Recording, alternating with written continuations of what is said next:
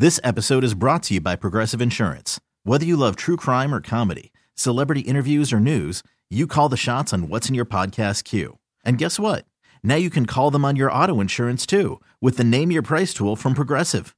It works just the way it sounds. You tell Progressive how much you want to pay for car insurance, and they'll show you coverage options that fit your budget.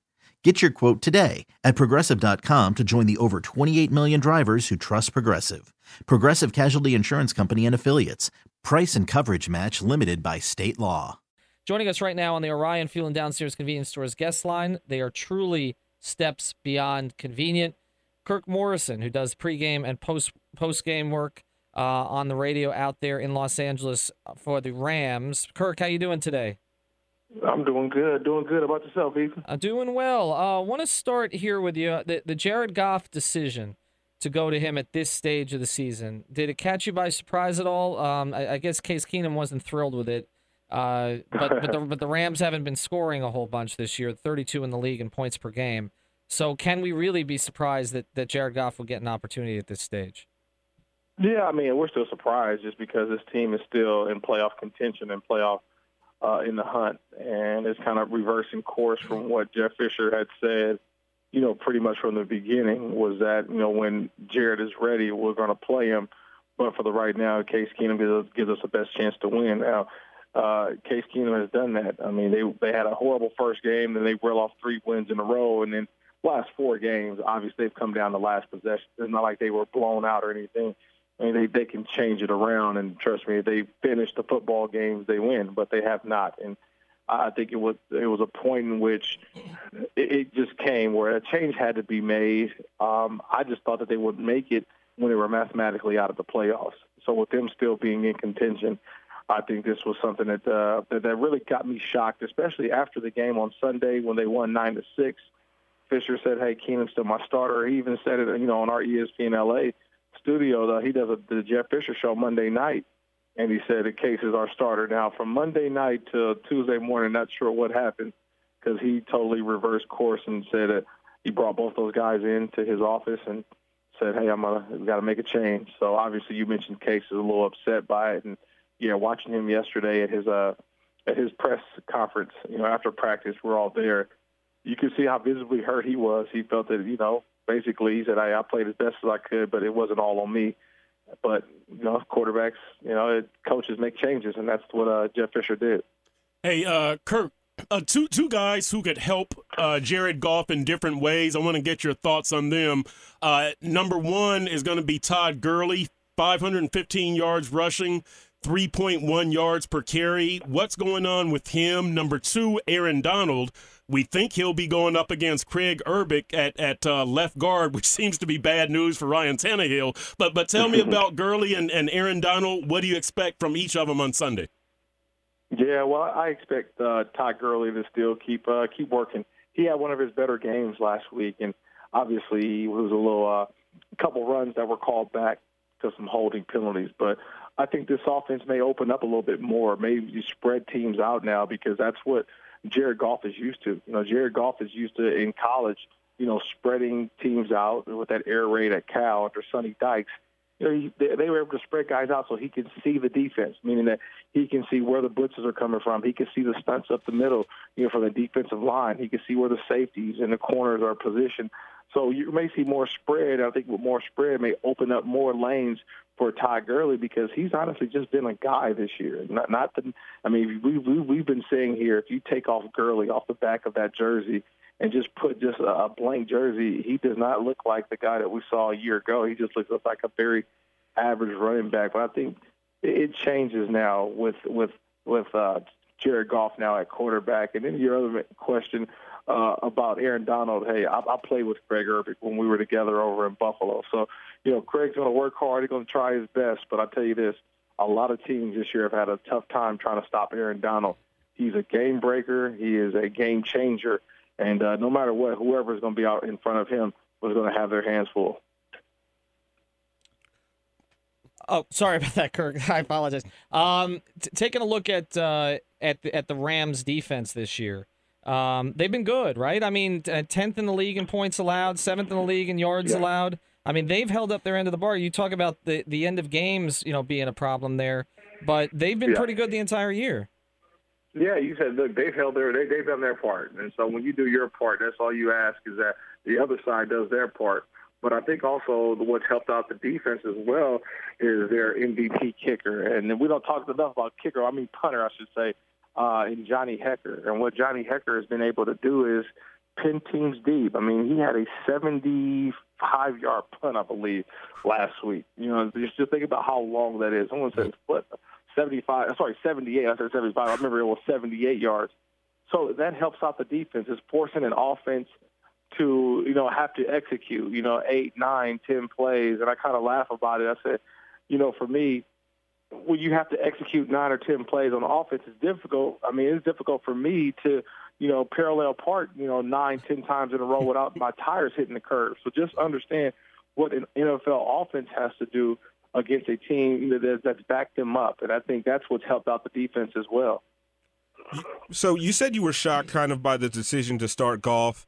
Do you think that comes straight from Fisher, or does that come from higher up? Is this them trying to get a little bit more excitement generated behind the team, considering how low the scoring has been?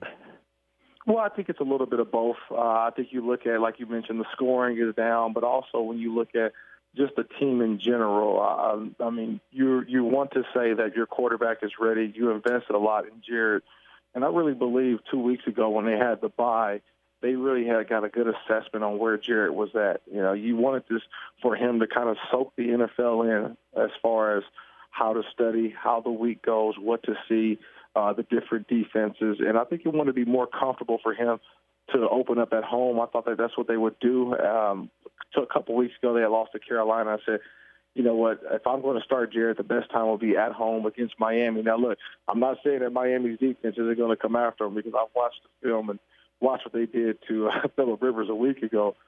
But I think when you just saw that this team is just so offensively challenged, you would think that they got to make a change to a point where it gives this offense a little bit of a jolt. And I think that's probably a decision that came not just from upstairs, but also with the coaching staff as well. I think they felt that he was ready enough, and you kind of got to move forward with what you got. Talking to Kirk Morrison here again. You can he does the pregame and the postgame out there in Los Angeles. Just curious, what has the reaction to this team been out there this year? They didn't have pro football for so long. Right. Has it been what you anticipated in terms of the support?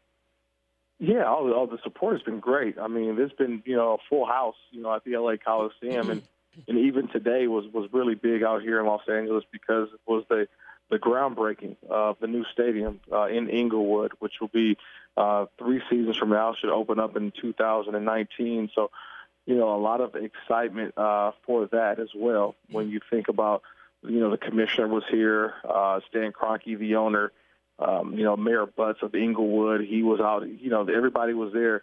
And so you're starting to see that football is back, and now they have a quarterback in Jared Goff who they think will lead them into the future. So everybody's really buying in. The fans have been excited. I really believe that, it's been tough this year because they're sitting at 4-5. They win another game this weekend. They're at 5-5, and they're still in the thick of the race for one of those wild card spots in the NFC. I just think that they're in a division that Seattle's probably going to run away. But this is L.A. I mean, it's a lot of exciting things. And, Ethan, what's going on here as far as the Lakers and the Clippers. So it's some young basketball being played here that's got the city going. And now you get a young football team that's starting to win games. I think it makes for a good city, backing its teams. And let alone, hey, the Dodgers even made it to the NLCS. So it's been some good basketball, good football, and good baseball being played so far.